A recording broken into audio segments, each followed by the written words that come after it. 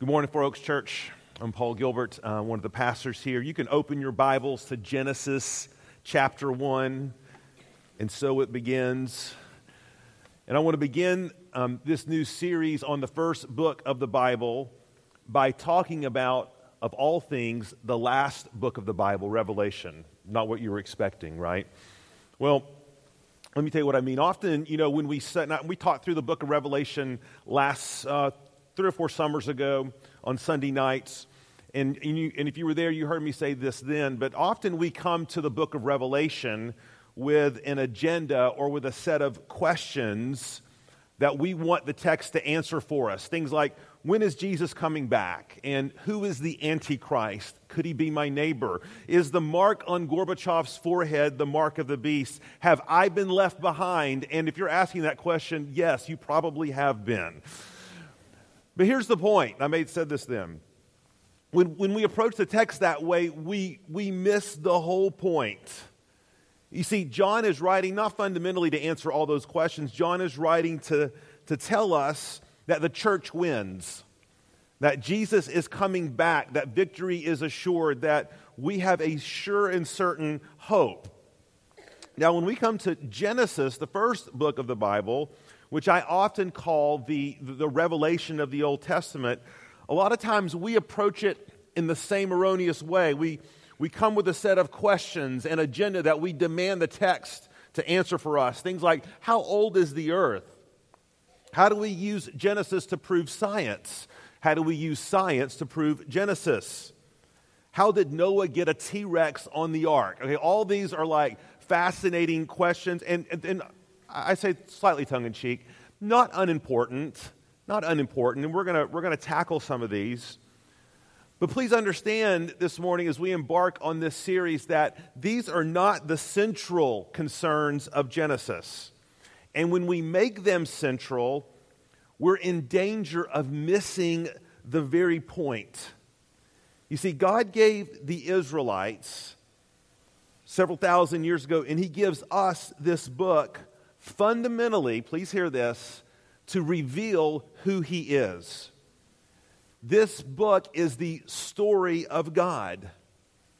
God is giving it to us to remind us that He is God and that there is no other. As you hopefully kind of gathered up from this last song that Joe and team led you in and the video that accompanied it, that God is the author of life. He is the Lord of history. He's the sovereign king. He is the creator of all things. It's all His. Everything belongs to Him. As Abraham Kuyper, Dutch Reformed Prime Minister of 150 years ago, famously said, there's not one square inch of your life or the face of this earth that Jesus does not look at and say, that belongs to me. That is the central concern of Genesis. And God wants us to impress that upon our own hearts this morning for this reason. You see, God is not content to sit abstractly in the heavens and to reign over humanity. What He desires, now please hear this, Four Oaks, is your worship. He desires our worship. That is what God is after. He's after your heart. He's after your mind. He's after your soul. And this is for His glory, and simultaneously, it's for our good. And sometimes we have a hard time believing that, understanding that, embracing that. But I pray this morning that as we get a running start into this book, as we look at these first 4 words of Genesis, and really the first 4 or 5 verses, we will realize that these 4 words change everything. In the beginning, pause, comma, God. Now, one of you was gracious enough to email me last night to remind me that in the Hebrew, this is actually not 4 words, it is 3. To which I say, thank you very much. That was very helpful. No, it is true. It is true. There's no definite article in the Hebrew, but for us in the English, it is these 4 words. I'm going to invite you this morning to stand. We stand at Four Oaks when we read God's Word to symbolically say, God, we are under your Word. We're not over it. We're not bringing judgment upon it or you. We're letting you speak for yourself and to us. So we're going to be in Genesis 1 through 5. Hear the reading of God's Word. Now, in the beginning, God created the heavens and the earth. The earth was without form and void, and darkness was over the face of the deep. And the Spirit of God was hovering over the face of the waters. And God said, "Let there be light," and there was light. And God saw that the light was good. And God separated the light from the darkness. God called the light day, and the darkness he called night. And there was evening, and there was morning, the first day. Thus ends the reading of God's holy inspired word. May he write its truths upon our hearts. You may be seated. We're wont here at Four Oaks to try to give simple points, to make the complex a little more simple. So there's 3 points for us, 3 ways, three ideas I want you to walk away from this morning that I think will set a trajectory and a foundation for however long God leads us through this book, which could be to retirement for me or when you kick me out, whichever happens first. But 3 parts. We're going to look at background. We're going to do kind of a flyover of the book itself. And then we're going to do some beginnings. What is Moses, what is God really saying in these first 5 verses? When you came in, hopefully you got one of our sermon booklets. We provide these every 6-8 weeks as we journey through the text that we're preaching. You can use these to take sermon notes. You can use them in your community group. They have discussion questions. You can use them in your personal devotion quiet times. They have readings that accompany each of the weeks, and our preaching kind of follows along loosely with what's happening in the book. But let's look at background first.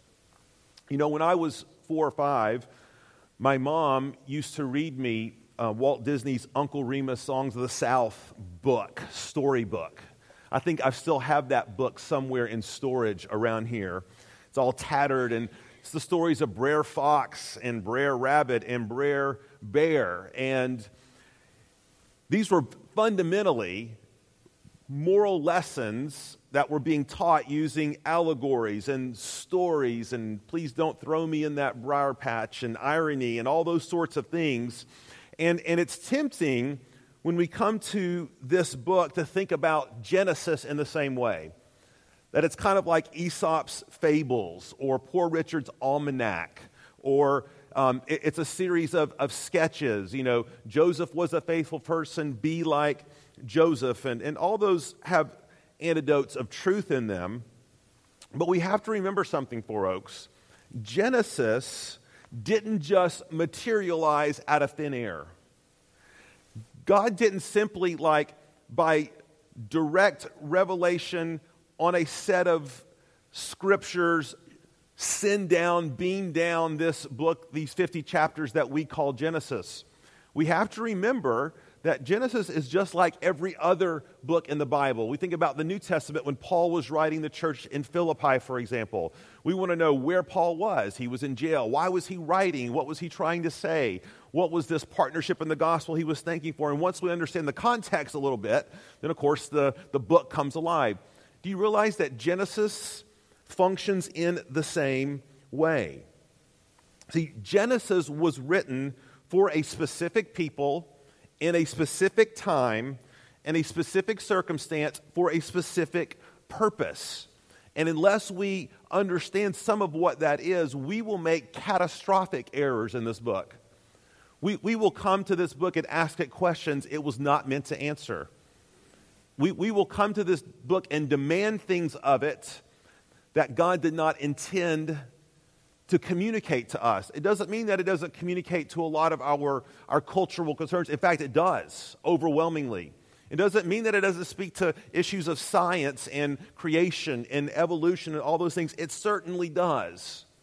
But we need to get this context down for us to really understand what God wants to communicate to us. Now, the word Genesis literally means origins, source, or beginnings. And that comes from the Greek translation of the New Testament of the Old Testament called the Septuagint, where the word is literally translated Genesis.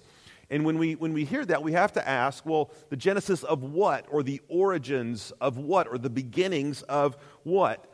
And what Genesis 1 through 11 tells us is that it's the origins of mankind. It's the origins of the world. It's what historians, theologians call primeval history. But more specifically, and this is just as important, Genesis is a book about the origins of Israel, God's people. See, Genesis 12 through 50 takes us through what theologians call the patriarchal history. And we believe that the central person of that time and that era, which is Moses, we believe that he is the primary author of Genesis. In fact, of the whole Pentateuch of Genesis, Exodus, Leviticus, Numbers, and Deuteronomy. Now, this isn't a seminary class where we can spend time on different critical theory and source theory and how do we know it's Moses. But let me just to appeal to someone in the Bible that I think that we all take as credible. You've heard about him. Jesus. Okay, listen to what Jesus says in John chapter 5. We studied this a year or two ago. Now, listen carefully to what Jesus is saying to the Pharisees, the religious leaders who hold up Moses as their grand champion. He doesn't denigrate them for that. He just points out something. Now listen to what he says. John chapter 5. He says, "Do not think that I will accuse you to the Father. There is one who accuses you, Moses, on whom you have set your hope. Now listen, for if you believed Moses, you would believe me." Now here's the important part. For he what? Wrote of me. Now I could stand up here this morning and read passage after passage after passage what Jesus said about Genesis, what Paul said about Genesis, what Paul and Jesus and the rest of the apostles said about the Old Testament.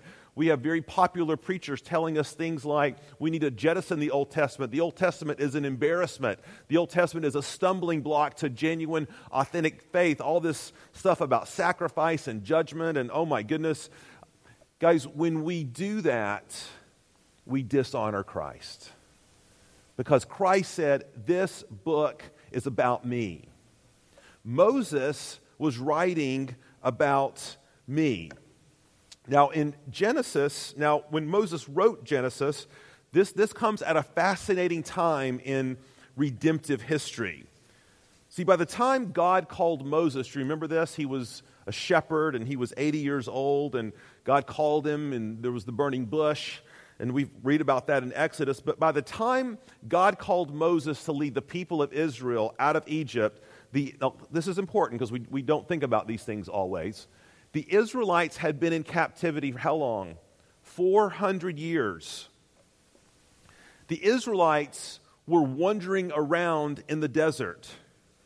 And if you were wandering around in the desert for 40 years, you no doubt would be asking a whole series of questions, right? Like what are we doing? Where are we going, Moses? Why have you brought us out here? You're talking about this Yahweh, this God, but we don't really know him. And I mean, we know what you've told us about him. Remember, Four Oaks, there was no written word of God. There was no Bible. Certainly there was oral traditions and stories passed down, certainly. But up to that point, God had worked and acted primarily through individuals, had he not? Through the patriarchs. He would appear to Noah, and then he would appear to Abraham, and then Isaac, and Jacob, and Joseph. There was no written word. This whole time, while there was no written word, Israel was doing what? They were sitting for what began as a group of 70 people from Jacob's family, all his sons. They grew over 400 years to be a nation of 2 million. And what was happening day after day after day? They were being exposed to all sorts of idolatry. They were part of a polytheistic culture. They were told that there was a God of everything. They worshiped little tiki statues, the Egyptians. They worshipped Ramses, and these are all going to be important things when we talk about what does Moses mean when he talks about the image of God. What does Moses mean when he talks about God being the only God? But see, they were being exposed, indoctrinated into Egyptian religious practice, all of these polytheisms, myths. What did they need? They needed the very same thing that you and I need. They needed a word from the Lord. They needed a revelation of God. They needed a written record of who God was and who they are. Parents, let me just say this specifically to you. Your children cannot not learn. They are constantly learning.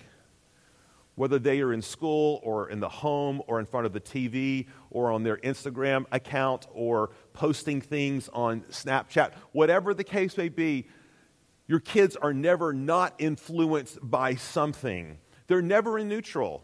Now, this applies to adults as well. Of course, we're never in a neutral position. We're constantly learning, drawing in. This is what was happening with the Israelites, and God says, it's time.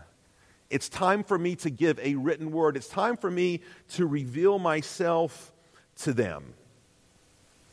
And Moses, was he not? He was uniquely positioned to write this book, to teach and instruct the people. Remember, where was Moses raised? In the court of Pharaoh. Moses was an educated man. He was exposed to all sorts of religious teachings.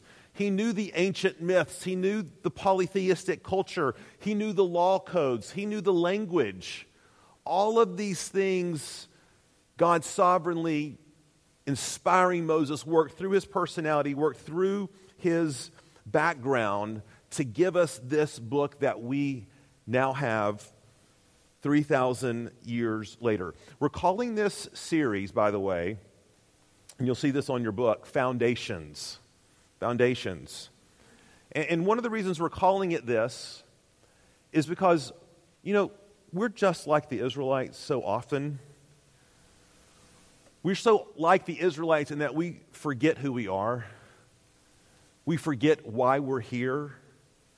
We're consumed with the what of life, or the where. Where do I go? Where do I send my kids to school? How much do I save? What are my hobbies? All of the things that make up the activity and the culture of life. And so often, we don't slow down, pause, reflect, and ask the why. And that's what Genesis is meant to communicate to us. It's meant to communicate the why. Do you know that when we disregard books like Genesis, we undercut the authority of the apostles, Jesus, and really the entire New Testament, because all of the major themes of the Bible are in this book. Faith, marriage, sexuality, sin, judgment, imputed righteousness, atonement, redemption. This is why, folks, this book is very pertinent for us. And also, let me say this before we move on to the second point. This is a great book that not only you need and I need, but the world needs, your neighbor needs, your friends need, people you work with need. We're coming up here on a season where this is the season people are most likely of any time of the year to visit a church or come to a church, whether it's a Good Friday service or an Easter service, or because they're looking for youth group for their kids. We really want to pray that God would use this series in a powerful way to show Tallahassee, to show our neighborhoods who He is. A lot of the questions that are burning questions for us that we can't fully explore even in our times here on Sunday morning, we're going to do a series of what we do here every so often here for what's called pastor classes. And we'll announce these topics and dates. They're going to run during the month of May, where we talk about things like science and faith, and culture and gender, and role and marriage and work, and all the things that are really burning cultural issues for us, for you to come to bring your friends to. But this is a book that was highly pertinent, which is an understatement of the century, to the Israelites. is highly pertinent, relevant to us now. So that's some of the background. Secondly, let's do a flyover of the book itself. Let's talk about just the general scope of Genesis, and then I want to talk about how Genesis fits into the rest of the Bible, why it's so important, how it connects the dots for us. The first two chapters we're going to see is God and mankind, God and man and woman in blissful communion. There is harmony in marriage. There is peace with God. There is no conflict in the garden. There is work. There is worship. There is rest. There is communion horizontally in relationship. There's communion vertically with God. Working, worshiping, serving. Man is living in perfect peace with his sovereign creator. That's Genesis 1 and 2. And then in Genesis 3, if this is spoiler alert, okay, we're a few thousand years late, but you will get there. Sin enters the picture. And when I say sin enters the picture, that's the greatest understatement of all time, right? That's like saying Hurricane Michael impacted the Panhandle. Sin wreaks havoc. Sin wreaks misery, brokenness on God's created order. But what we're going to find in Genesis 3:15, I think, is the greatest promise. This is a little pastoral hyperbole. It's the most foundational promise in all of Scripture. How about that? Genesis 3:15, this is what God says to Satan. I will put enmity between you and the woman, and between your offspring and her offspring. He shall bruise your head, and you shall bruise his heel. Now, we'll unpack this when we get to it. But here's fundamentally what God is saying. There's going to be two lines, two races, two seeds, fundamentally, foundationally, that will make up the human race. There are going to be those who don't follow me, who don't worship me, who don't acknowledge me as the true God. They're going to be the offspring of the flesh. They're the offspring of Satan. But there are going to be those who do know me, who do worship me, who do follow me, who do place their faith in me.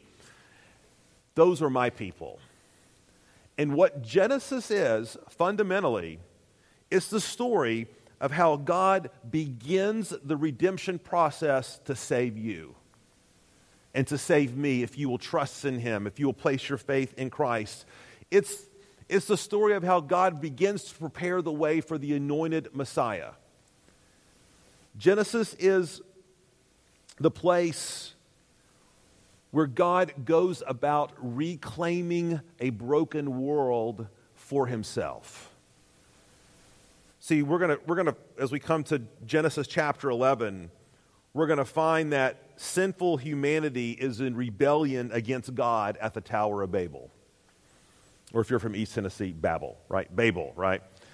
And we're gonna find out, because they're not coming together and being one and all that as God desires them to be, so He just decides to scatter them. And He starts over. And He chooses one person by His grace, a guy named Abram. And He said, this is the man that I'm going to bring the line of promise from. And we have Abraham and Isaac and Jacob and the 12 sons and the nation of Israel. That's where we leave Genesis 50, the nation of Israel raised up. But why was God doing all of this? Just so they'll have a cool genealogical chart? Just so they'll know their family history? No. It's so that you could be here today. God says, through the seed of Abraham, the promise of Abraham, I'm going to save the world. I'm going to redeem not just a family, not just a nation, just not a particular ethnic group, but I'm going to redeem all who would come and place their faith in me. This is no longer a tribal religion, because I'm the creator God over all the earth, and I'm here to redeem the earth. Genesis provides that pathway, that trajectory. It's interesting how many times the New Testament writers go and quote Genesis 12, Genesis 15. And unless we know the context, unless we know what God's redemptive plan is, these things won't make sense for us. Now, we're going to find some interesting features of Genesis. That's an understatement. There's going to be certain formulas and patterns that might seem a little, shall we say, odd to us as 21st century Americans. There's something called the Toledoth. And if you've ever been on one of those Bible reading plans, and you're supposed to read through the Bible, and you get to, you're doing great till you get, Genesis 1 through 4. But what happens when you get to Genesis 5? You've got the Hittites, the Jezreites, mosquito bites, right? And you blow right past it. And we become bored with these things. But what's interesting? There's 10 times this happens in Genesis. 10 times. And by the way, buddy, we are preaching through those. Why? Because they're not boring genealogies. They're for you and I to remind us as we look, we want to be able to see God's divine initiatives of grace. There is some jacked up people in Genesis. There is some messed up people in those genealogies. But you know what? God's grace always wins. God triumphs. God gets his way. God saves his people. It is not an exaggeration for me to tell you that Genesis is fundamentally a book of grace. Listen to what Bruce Waltke says. He says, God's promise to establish his kingdom through his grace that overcomes human sin is the governing theme of Genesis. Guys, when we preach through those genealogies and all those names you can't pronounce, and we point out certain things, and you're going to say, I identify with that man. I identify with that woman. I'm a broken guy too. I have a broken marriage and broken kids and broken finances and a broken history. But whoa, God's grace is greater. See, Genesis is not a book of works. Salvation, please understand this, has always been through grace, by grace, through faith. One of the most important verses in all of the Bible that the New Testament writers quote repeatedly, Genesis 15:16, talking about Abram. What does it say? And Abram believed the Lord, and he counted it to him as righteousness. Genesis is good news. Because if it's how many sacrifices or how many laws we keep or how much we obey, we're sunk. Not that those things aren't important. But what is foundational in this book is God's grace and his pursuit of redemption in your life and in mine. So that's some background, and we'll obviously be circling around to all those things down the line. Lastly, beginnings. And here I just want to, in the last few minutes that we have, I just want to unpack a few things, pertinent things in these first 5 verses that I think will help us set a course for where we're going. It says in verse 1, one of the most familiar verses in all the Bible, in the beginning, God. And when we see the word God, please understand that in the Old Testament, a number of words are used. Hebrew words are used to describe God, depending upon how God is functioning and relating to his people at that particular time. So the idea that God is Yahweh, he's the covenant-keeping God. But God has not revealed himself in that way yet. He reveals himself here as Elohim, which is the title God uses when he wants to communicate, listen, his supremacy, his transcendent relationship to creation. It's the word that denotes that God is everywhere, that God is not some little tribal religion. God is not some little tiki statue in your closet. God is not some idol you hide in your heart. God is everywhere. He is the reality around which all other realities orbit and are governed. Genesis never debates this, by the way. Genesis never pulls out the theistic proofs and the ontological argument and this philosophical argument or that, the teleological argument. It doesn't do that. It's just assumed. It's simply declared as a matter of fact, as a statement of supreme reality. In the beginning, God. Now, philosophical materialism, which says that matter is all there is, would scoff at this. Yet we would have to ask, but where did this matter come from? Who gave it life? Can nothing come from nothing? Sounds like a Julie Andrews song, right? Can nothing come from nothing?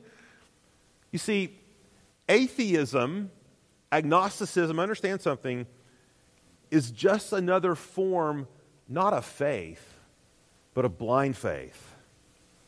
But see, Christianity doesn't have that problem.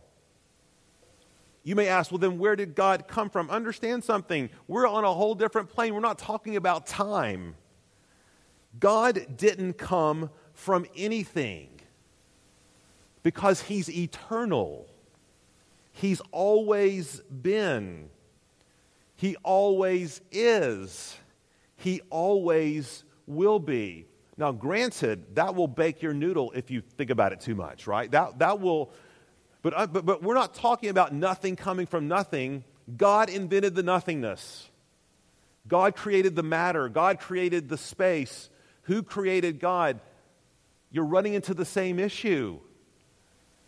We can't use categories applied to God like creation because He's eternal. And which is why we're going to need all of eternity just to begin to wrap our minds around it. It'll take that long, quote unquote, for us to truly come to know God. Do you realize God, we will never stop knowing, learning, understanding who God is in heaven. Never. You know, in this life, when we think about something going on and on and on and never having a culmination or ending, it's a little wonky, it's a little despairing, it's a little disorienting. That's not how heaven's going to be. Heaven is going to be waking up each day for a brand new adventure of discovering who God is. That's what Elohim communicates to us. Let's keep going in verse 1. It says that God created the heavens and the earth.